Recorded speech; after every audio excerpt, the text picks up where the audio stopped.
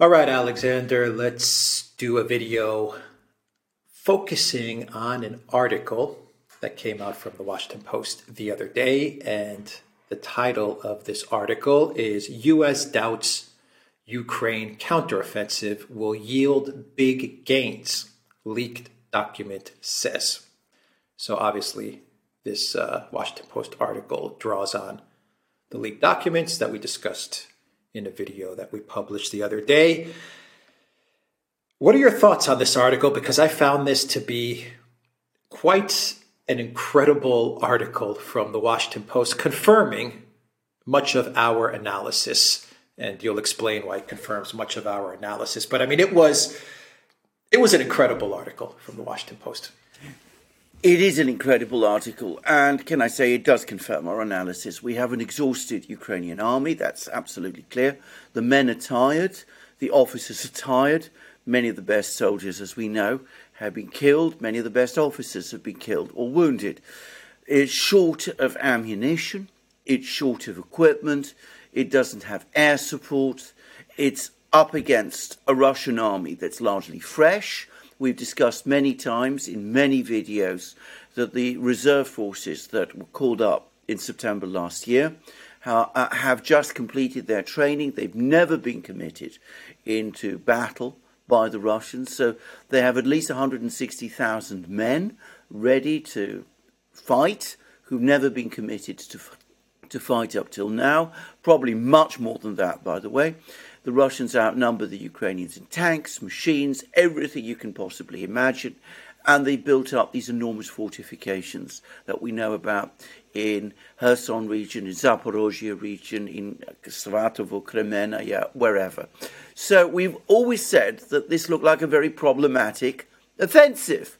Now we learn from the Washington Post that US intelligence is briefing the Pentagon, and this looks like this was a briefing sent to the Joint Chiefs of Staff. It's been briefing the Pentagon about the same thing. They're saying if Ukraine goes ahead with this offensive, it will suffer heavy losses, it's unlikely to gain much ground, it's unlikely to break the land bridge to Crimea. It all looks incredibly problematic, and apparently the Pentagon was so concerned that somebody in the Joint Chiefs of Staff decided that they would have some kind of a meeting with the Ukrainians in mid-March to actually look over and see whether Ukraine's plans match its capabilities. I mean, this is what we're now getting from all of these various sources. And, the Washington Post has summarized them. So, a very problematic offensive indeed. All of this published just before this offensive takes place, and diametrically contrary to what Secretary of State Blinken is saying, that Ukraine has all the means to carry out an offensive with every prospect of success. The comments that we've been getting from General Austin, which have been of the same kind, all is well, Ukraine has all the prospects of succeeding. Clearly there are some people in the Pentagon, in the intelligence community, who think otherwise. But bear in mind that this is an assessment apparently produced by the CIA, by the National Intelligence Council. This appears to have the entire US intelligence community behind it. Now, if you go back a couple of months, at the time when that Rand Corporation study was published, you remember that? We did several programs about this, and we were saying at the time that it looked like there was an argument going on, a power struggle going on in Washington between the neocons entrenched in the National Security Council and in the White House, led by people like Blinken, led by people like Nuland, Sullivan, and indeed Austin, and it must be said, including the president himself, and more level-headed people in the Pentagon, briefing the Joint Chiefs of Staff, briefing Milley, and it seems many of these papers, as I said, were prepared for Milley himself, and there are rumours that it was Milley who commissioned that Rand Corporation study. So we see that the other side now, the neocons have managed to push Ukraine into this offensive. The other side, the more level-headed people, the uniformed military, the more level-headed people in the intelligence community, have been advising against this, and someone, and I'm sure this has been from that particular side, the uniformed military side, they've now come out, they've published these documents to do one of two things. Either to try to stop this counteroffensive, which, frankly, I think it's too late for that, or, more plausibly, to place distance between themselves and the eventual failure of the counteroffensive when it happens. They'll be able to come out and say, look, we told you so. We briefed you. We said in private and in public, that was the Rand Corporation study, that this counteroffensive was not a success. We were suggesting negotiations back in January. We weren't listened to. If it all ends in disaster, it's nothing to do with us. So this is what this is all about, in my opinion. This leak, I mean, I was clearly wrong when I thought in my programs that this is an Russian origin. It's clearly an American leak, and it is an expression, it is a result of this argument, this conflict that's been going on for months now at the heart of the American government. Yeah, I was going to ask you the question, do you believe that this leak was done by some sort of intel official or someone at the Pentagon in order to warn against this counteroffensive, or as you said, create distance between them and the State Department, the Jake Sullivans, the Biden White House? But you answered that question. The Washington Post actually says that this offensive, according to the leaks in the Washington Post, will result in modest territorial gains. That is an incredible admission from the Washington Post. All of this is going to occur for modest territorial gains. And this is not the first time that we have had officials in the Biden White House, in the administration, the U.S. government, warn the Biden White House against asserted actions. We go back to SWIFT. We go back to seizing the foreign assets, where we know that there were warnings given to the Biden White House, don't do it. What did the Biden White House do? They ignored the warnings, and they did it.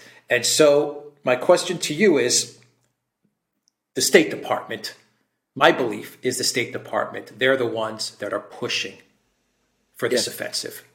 Blinken and Nuland. Jake Sullivan, if you consider him part of the group that's pushing for this offensive.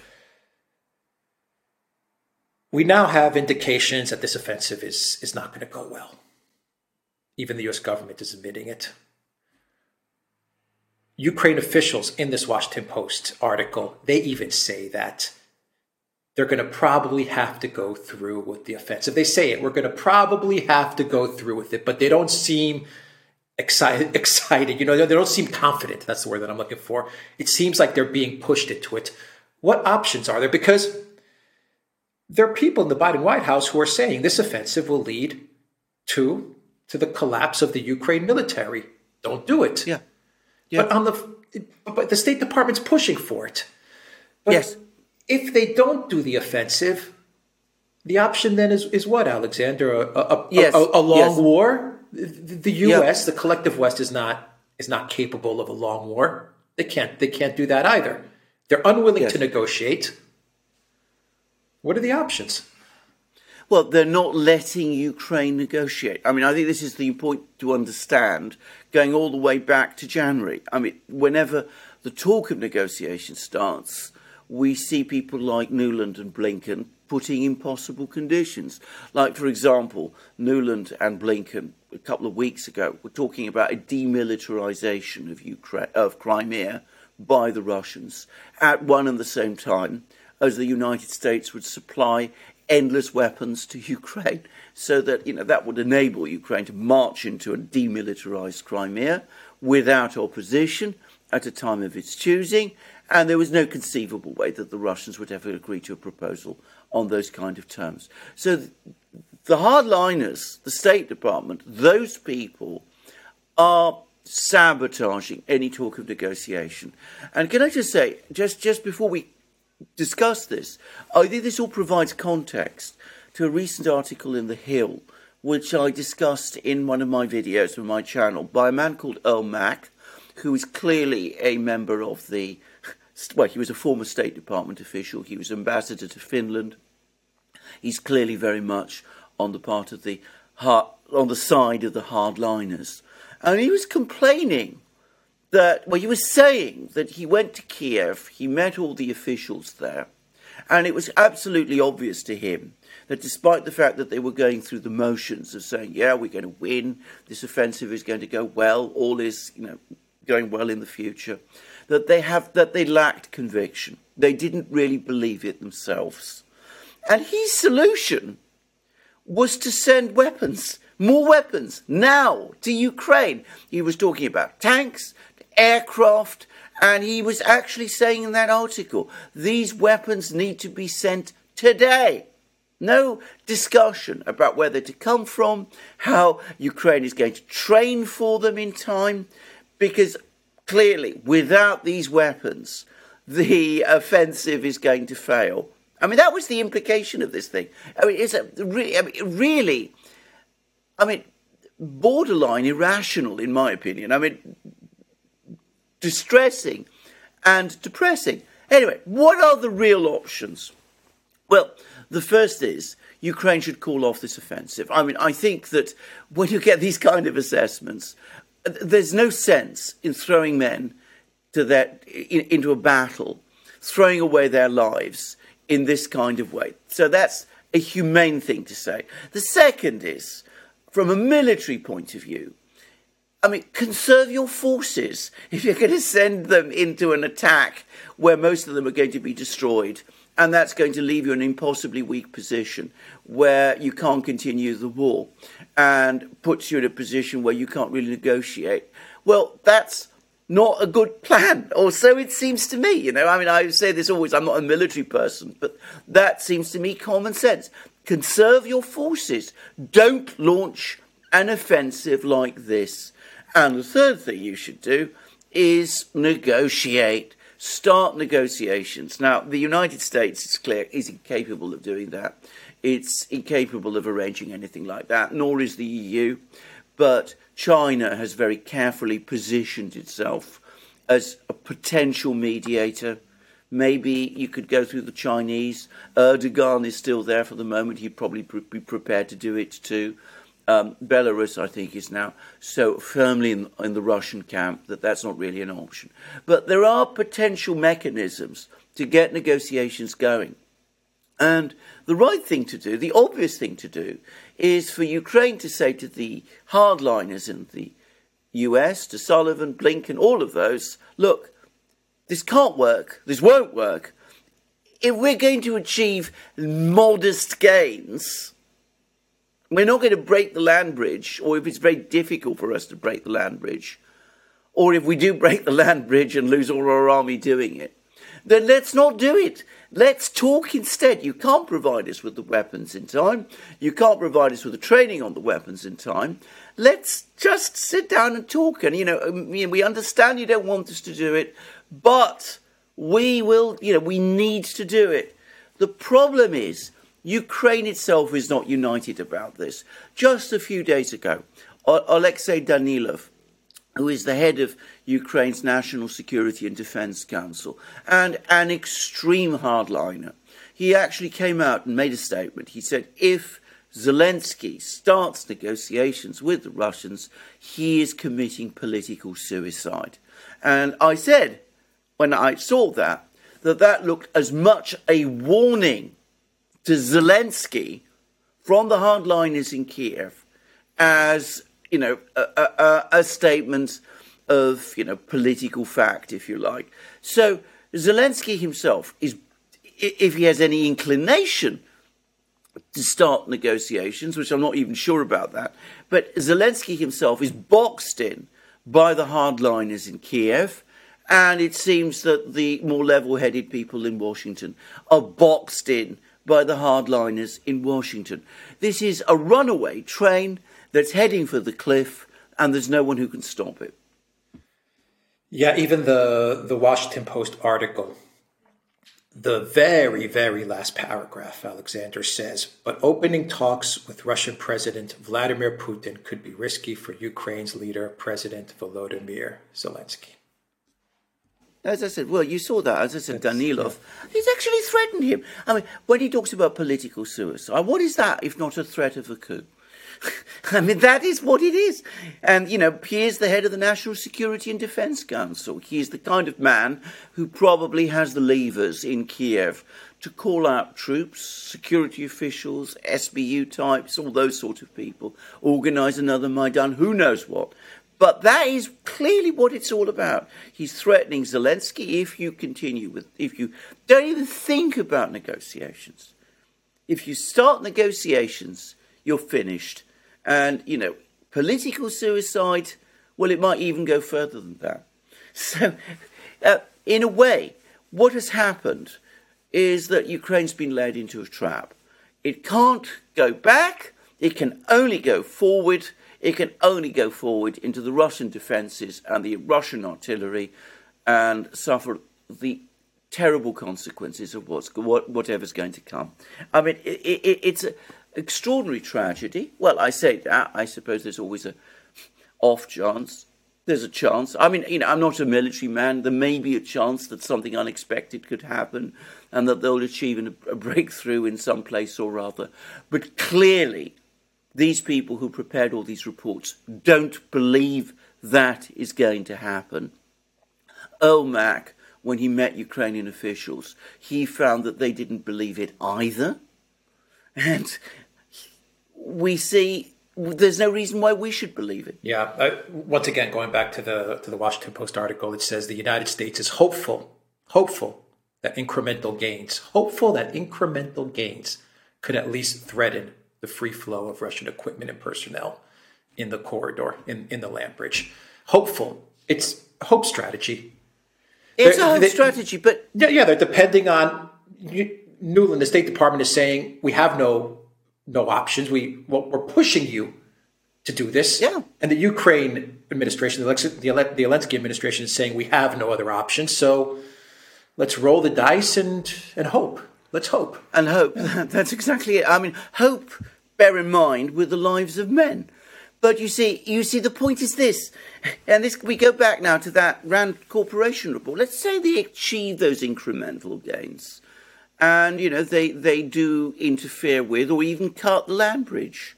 That's if they burnt up most of their army doing it, why should the Russians negotiate? They can recover all this territory. They've got most of their reserves ready and still in place.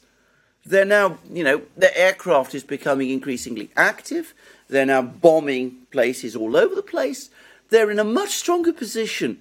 So, they can weather the storm of this offensive, whatever incremental gains it makes, and then come back. It's a hope strategy that isn't really based on any kind of realistic hope. It's based, again, on this extraordinary idea, which has governed US and Ukrainian strategy since the beginning of the war, that you somehow panic people in Moscow and create a crisis there, and that pushes Putin into negotiations or leads to his overthrow in some way. That's what it's all about ultimately. It's not about the situation militarily on the ground. It's about generating some kind of crisis in Moscow. That's what they tried last autumn with the offensives in Kharkov and Kherson. It didn't work. That's what they tried before with the shock and awe sanctions that we've talked about so often. That didn't work. And this is the third attempt. Yeah. And the neocons, they know that they'll never get this close to overthrowing or to destroying Russia than they are with this whole conflict, this whole year-long conflict. I mean, this is as close as they've ever gotten to their goal of removing Putin, of regime change. And they know that this is never gonna come around again. They understand that. So they can't they're unwilling to move back, and so they're pushing the Zelensky regime to just go all in and give it one last chance. I believe the Times even had an article that they ran yesterday saying, "Is this the last chance for the Ukraine military?" Something like that was the headline. And yeah, this is what the neocons are saying. We got one last chance. Let's throw all these men, 100, 150, 200,000, and let's hope that something happens, because they can't pull back. They're not allowing the Zelensky regime to call off the offensive, because if they call off the offensive, well, then the Zelensky regime could be overthrown. Europe is going to pull all their support, the EU. The money's going to dry up. The weapons are going to dry up. They can't fight a long war. Even the other day, there was an article saying that this whole plan to produce ammunition by the EU is completely collapsed. It's completely collapsed. Yeah. So they can't fight a long war. The society of the citizens of the US, of the EU, are tired of this war. They don't want anything to do with it. The media persona, the identity of Zelensky has collapsed. It's collapsed. Yes, and his popularity in Ukraine has collapsed. His popularity has collapsed. They've boxed the entire country in. Yes, well, this is what comes if you allow your foreign policy to be taken over. Not just about your foreign policy, your grand strategy, which I hate, an expression I hate, by the way, but it is often used in the United States. If you allow your foreign policy and your grand strategy to be captured by people who have no reverse gear. They have no reverse gear. They don't even have a brake. When they run into an obstacle, their instinct is to ram harder down on the accelerator. That's what they're doing. Because as you absolutely rightly say, they can't give up on their plans. They can't give up on their strategies. Because if they did, they wouldn't be neocons. That's the thing to understand about these people. Ultimately, if they can't achieve this, if they can't break up Russia, especially now when Russia, with the whole thing at the beginning was, fragment Russia, take control of what's left, redirect it against China. Well, that strategy is falling apart. We see that China and Russia are coming closer, not further away from each other. They're not distancing themselves from each other. So, given that that is so, well, what do you do if you are a neocon? You double down, you triple down, you quadruple down until you hope possibly something might work, something might break. The Russians might break in some way. They might panic, they might lose their confidence, they might start making big mistakes. Doesn't look like the Russians are going to do any of those things. But if you're a neocon, that's the only thing you can do. Okay, so final question is, let's explore two possible off-ramps for Ukraine to preserve whatever's left of their country and of their society. China. Yeah. It's possible. It's possible. Yes. We know that Zelensky is trying to call Xi Jinping or get Xi Jinping to call him. I don't think the call is based on Zelensky asking for China to help negotiating. I think the call is based on Zelensky being pressured by DC to try and move China away from Russia. Yes. Unfortunately, but maybe, just maybe, Xi Jinping can convince Zelensky to allow China to mediate. In other words, kind of what they did to Macron and Ursula in a way. Zelensky calls China to try and get the Chinese to move away from Russia, and the Chinese, in their own way, they turn the tables around and they maybe they do convince Zelensky to ditch the neocons and negotiate for the sake of his people. Yeah. Very low possibility there, but maybe.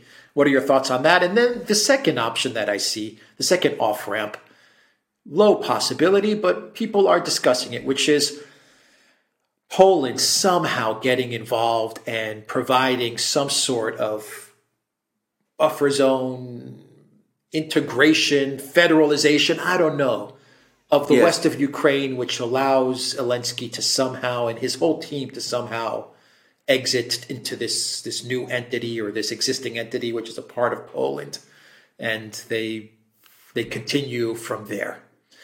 Maybe. I mean, people do say these are rumors. They are saying that Zelensky offered this to Poland during his visit. I can't confirm that, but there are rumors that Zelensky said, "Look, Poland, come in, take a chunk out of the West, and help us out."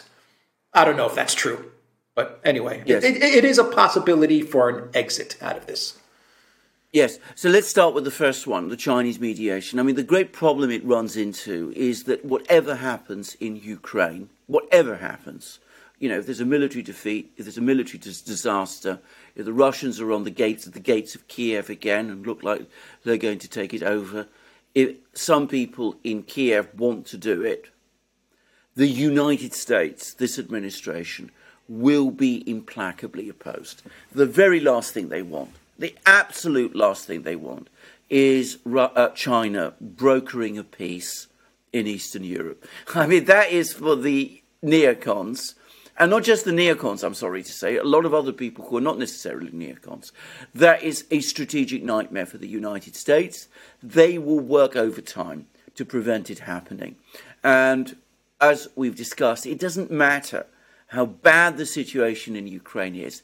Unfortunately, they do have assets, they do have people in Kiev who will support them in this. So I think that the Chinese mediation idea is in many respects an attractive one. I think the Chinese are open to this if, as I said, Kiev comes to its senses. But I don't think it's going to happen because the US is going to prevent it. And I think it has the means to prevent it. I think the United States, the neocons, rather than see something like that happen, would rather have Ukraine completely destroyed than have peace to Ukraine brought by China. I'm afraid it is as simple and as terrible as that. Now, I'm going to say something about this Polish idea. I think that to the extent that the neocons have a plan B, what you are describing is their plan B. And I'm pretty sure there's been discussions about it between some neocons. Remember, a lot of neocons have very strong connections with Poland. Anne Applebaum and Radek Sikorski, a particular, power couple, if you like. But, there's others. I think that this has been discussed by some people in the Polish government and some people in Washington. That foreign policy article, which we were talking about the other day, is a clear indication of this. So I think that this is a plan. If it all fails, if the Russians break through to the Dnieper, if they arrive, as I said, opposite Dnipro, if they arrive opposite Kiev, you try and get basically a greater Poland, taking in all of Ukraine all the way up to the Dnieper.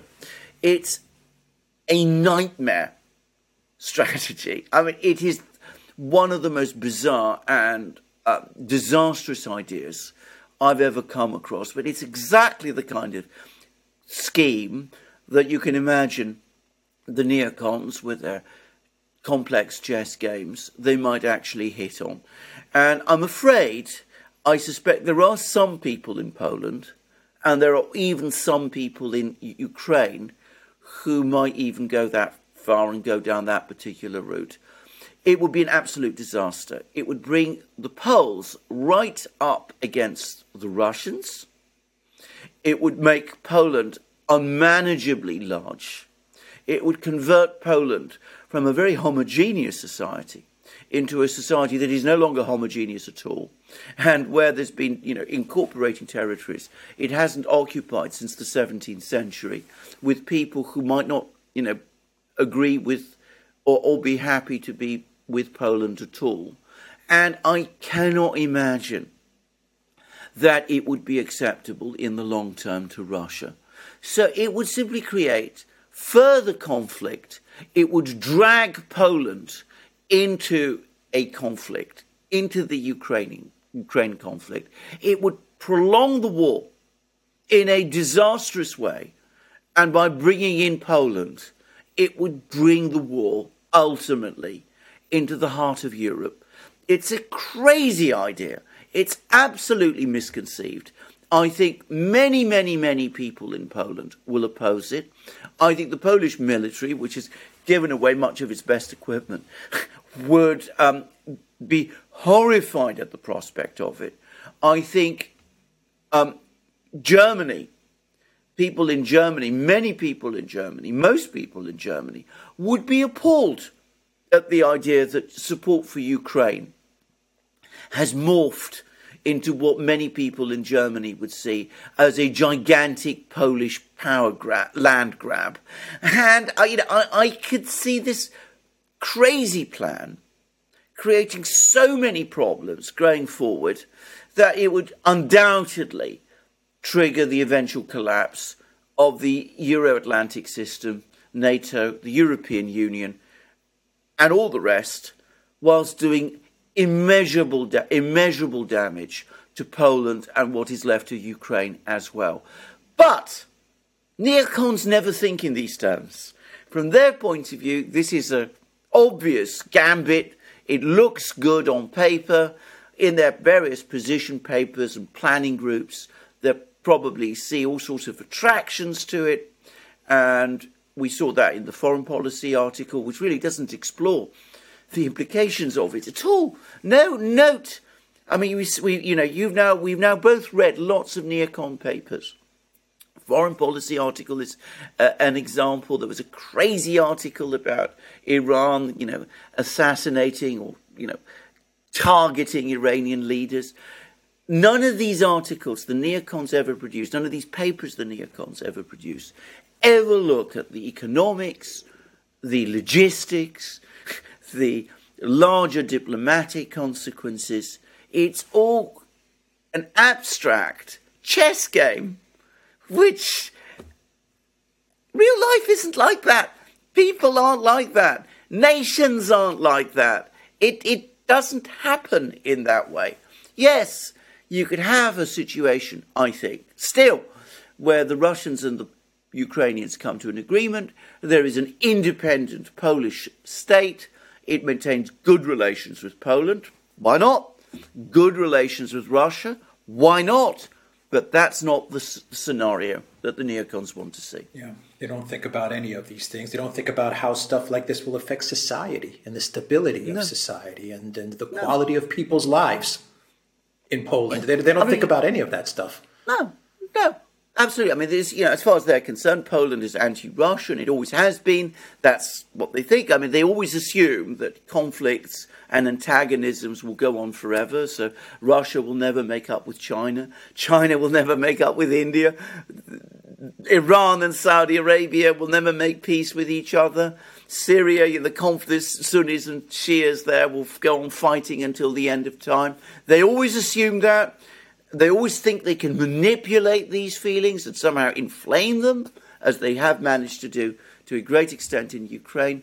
But they never consider what is good and proper and responsible for the people of these countries. They never really ask themselves, is this good for Ukraine? Is this good for Poland? Bear in mind that in Poland today, there have been protests about Polish grain, Ukrainian grain going in. There have been protests about Ukrainian refugees. So you can already see some indicators of the kind of problems that will multiply a millionfold if you try and bring these two very different countries together. Yeah, boy. If only we could get negotiations, but like you said, they've rolled out negotiations as well. That's the only way forward. Yes, absolutely. And I agree. And, there is still a... But it's rolled out. It's rolled out, exactly. There's still a window for them. But they have been opposed to negotiations ever since the protests against Viktor Yanukovych began in 2013. I mean, they wouldn't accept even a minor changes to the EU association agreement, which was the original issue all those years back. They not so much as a punctuation mark in that agreement could be changed.